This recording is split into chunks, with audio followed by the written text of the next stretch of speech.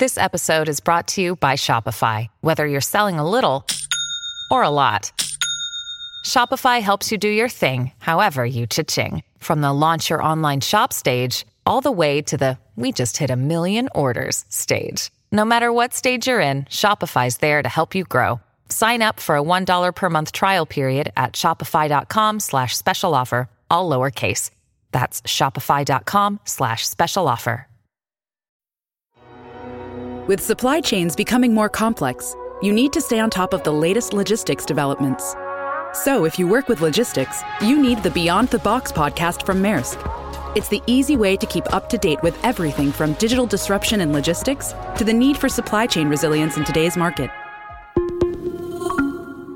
Find out more and keep ahead of the game with the Beyond the Box podcast on logistics insights at maersk.com/insights. Hello everyone, this is Tom Fox. I'm the Compliance Evangelist, and I'd like to welcome you to a special 5-part series on the evolving role of risk, compliance, and ethics. This series is sponsored by SAI Global. SAI Global has developed a new service offering, Ethics Anywhere. Ethics Anywhere is a modern approach to learning. It is responsive on any device, customizable for any organization, and targeted to any user, available in any location and translated in any language. So your employees can consume content at any time and prepare for any risk. And you can collect data to measure any goal your ethics and compliance program may have. For more information on Ethics Anywhere, check out our sponsor's website, saiglobal.com. That's saiglobal.com. In this final part 5, I'm back with Paul Johns, and we take a look at the need for an integrated risk management strategy and approach to risk, from the tactical level to the strategic level to senior management to the board of directors. This 5-part series on the evolving role of risk, compliance, and ethics is a special presentation of the Compliance Podcast Network. Hello, everyone. This is Tom Fox, back again for our concluding episode in our 5-part exploration of the evolving role of risk, compliance, and ethics in protecting brand and reputation. Today, I have back with me Paul Johns. Paul is the Chief Marketing Officer at SAI Global, and we're going to take a look back at some of the concepts and topics we've talked about in this podcast series, and then perhaps go into the veiled land of the future. So, Paul, with that introduction, thank you for taking the time to visit with me today. Great. Thank you, Tom. Great to be here. So, Paul, one of the key themes that we have touched upon in each podcast this week has been the integration of not simply compliance and ethics, but really reputational damage, and going forward for corporations. And I wanted to start with asking why an integrated approach to risk management is so critical in 2018 and indeed going forward. What I'll start by saying is, and maybe as a way to tip my cap to the men and women who work in risk and compliance, is that I've been working in this space for 18 years, and I don't think the job has gotten any easier despite all the technology. In fact, I'll say that the challenges have grown exponentially for a number of reasons. One of them is the risks that we face across our businesses. They reach wider than they used to. They reach into cyber security threats that we never had before. They reach into the obligations that you face, not just on third party, but fourth party risk, to know that line all the way through to who are manufacturing goods, who's servicing you as a third party. They range from every activity, right down into the annals of the enterprise, because actually those things that may have been hidden in the past are now blown up and amplified by social media. They are amplified at the top of the organization when a board member who may have fallen into some issue could have slipped away with a severance package, now turns into a big material, high profile case that everyone now plays out in the public domain. So when you add to that the fact that the consumer doesn't discern, that they don't think about And I would say this is part of what we see generally in media. There's not a very sophisticated conversation around these things. It's very simply, did your brand do the right thing or did it do the wrong thing? So here's kind of where we land today. As a person who is in risk and compliance, I once heard a CEO describe these people as the new Praetorian Guard. You know, their job is to kind of put a ring around the senior executives, around the brand of the business, and to protect us from all things. I remember once somebody talking to me about the ROI of risk software, and a CEO said, by ROI, do you mean risk of incarceration? So people take very seriously the things they need to put in place. But if you add together the new threats that exist, physical, digital, virtual, high and low, if you add the other dimension of a values-based consumer, I've talked about this before, but also this idea that those consumers don't think about, well, it was a data breach and it wasn't their fault. As far as anyone's concerned, if you're on the wrong side of a breach, of an issue, of a missed obligation, it's a very binary, I would say, judgment that starts to happen through social media.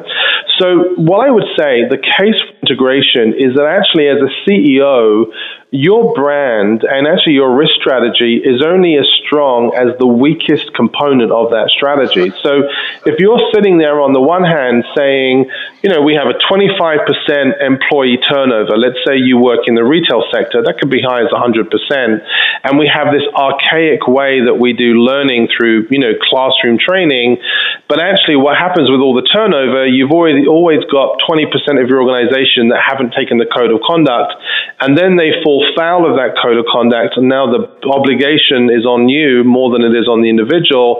That's a good example of a very particular area of risk exposure.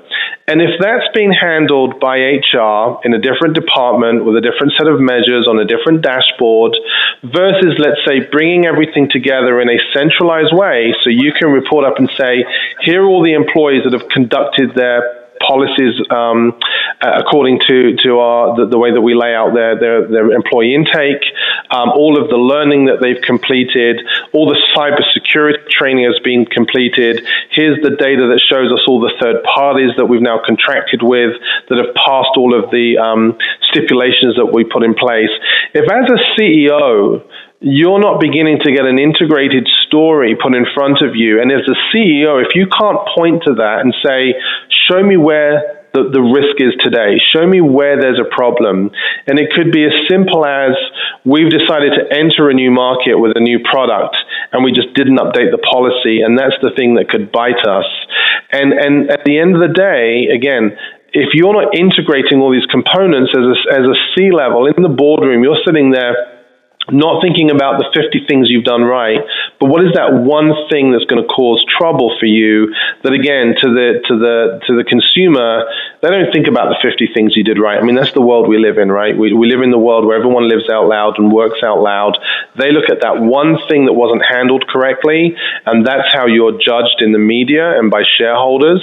And that, unfortunately, again, creates a bigger challenge for risk professionals, and that's why you need to start bringing these things together in a more integrated fashion. So you said something extraordinarily important, particularly to a Texan, and I will have to digress that you articulated compliance as the Praetorian Guard. No doubt as an Englishman, but as a Texan, I've always thought of compliance as the defenders of the Alamo. Now, the problem with that analysis, of course, they all got slaughtered. And the Praetorian Guard did not get slaughtered. So you have persuaded me that there is a need for a new term in compliance of the Praetorian Guard. So well done. The integrated approach, though, I'm fascinated by this because you spoke about it in terms of the management of an organization. You specifically talked about the CEO must be presented with an integrated report that literally cut across all silos. But you also explain that in a way that the consumers of that report, the customers, the stakeholders, the employees, the press, those outside and commenting social media, that's the type of difficulty or challenge perhaps for a compliance officer going forward. If I could, what I would like to turn to now is really the Ethics Anywhere approach, because that's been the theme of of what we've been talking about this week. And I wondered if you might conclude with a few thoughts on how you feel the Ethics Anywhere approach really lends itself to this integration, to this cutting across of silos, but to also providing information to all of those stakeholders. And I should have included regulators, because even with everything you've done, if you haven't documented it, in a regulator's eyes, it never happened. So how does the Ethics Anywhere approach really help with all of those? Yes, so let me start by saying it's kind of interesting to me that it's almost like the corporate equivalent of the nuclear family. We have in our minds the idea of what a business is today, which is so outdated. We almost imagine our employees, walking through a revolving door, hit their swipe card, they're behind a firewall, and they sit inside an enterprise in a tall, gleaming building with the CEO at the top, compliance somewhere in the middle, and everyone else sitting somewhere at some floor, but we kind of conjure up in our mind this closed environment where we protect our people, and people on those floors, of course, sign into their computer and they sit at their desk, and then they would take a course, and when they complete that course, they go about their regular day. But that's not the reality of how our employees and our partners and our relationships are formed today. Well, the fact is that actually there are lots of floors of empty desks right now because our employees, our salespeople and our partners, they are working from home. They are working on their commute. They are working from their customers' offices. They are dispersed and distributed in a way like never before. Some of those employees are kind of outsourced or offshored. And so I've used this term before of us being more porous. So as a CEO, as a kind of a risk professional, what you're having to do, you're having to think a lot about where my employees are, or generally the people that are under the remit of the obligations that we face, and when is it most convenient for them, and on what platform for them to consume the materials that we need them to consume. So the first portion of Ethics Anywhere just pays attention to this idea that actually people aren't sitting at their desk when they need the training. Why do we have dead commute time that they could use? Why can't they finish that course whilst they're on a client site? And so it just, or at home for that matter, or at a coffee shop on an iPad, we don't care. We're very agnostic about the when, and actually to a large extent the how. We pay a lot of attention to the integrity of the what. So that's the first thing. We make it flash free. It can be on any device. You can do it any time. And the analogy I use here, Tom, is, it's a little like the old days of going to the Nickelodeon, or for those people that maybe aren't quite that old, just to the regular cinema. It was forced upon me on these hours to watch this movie at this particular time, and that's the way that we consume content. But actually, people today, of course, this is the box set generation, right? We are marathon watchers on my dime, when I want, on any channel, on any device, whenever I care to. And so Ethics Anywhere, if you take that analogy, is kind of like Netflix. You can take this course whenever you want, wherever you want. We can measure the completion of it. But at the end of the day, it's the consumerization of tech. Employees today aren't where they were or who they were 10 years ago. So stop trying to force desk-based content onto them on your terms and give them that kind of Ethics Anywhere experience. So, unfortunately, Paul, we're near the end of our time, but I've been visiting with Paul Johns in a fascinating discussion where we took a look at the compliance as a Praetorian Guard. I cannot thank you enough for that term. And that CEOs must really be presented with an integrated risk management report. And then how do you do that at the tactical level? Paul, thank you for taking the time to visit with me today. Thank you very much. And Protect the Alamo still works. Hello, everyone. This is Tom Fox again. I hope you've enjoyed this 5-part exploration of the evolving role of risk compliance and ethics and our wrap-up today. Once again, if you'd like more information on Ethics Anywhere or on SAI Global, check out their website at saiglobal.com. This podcast series has been a special presentation of the Compliance Podcast Network. This podcast is a part of the C-Suite Radio Network. For more top business podcasts, visit c-suiteradio.com.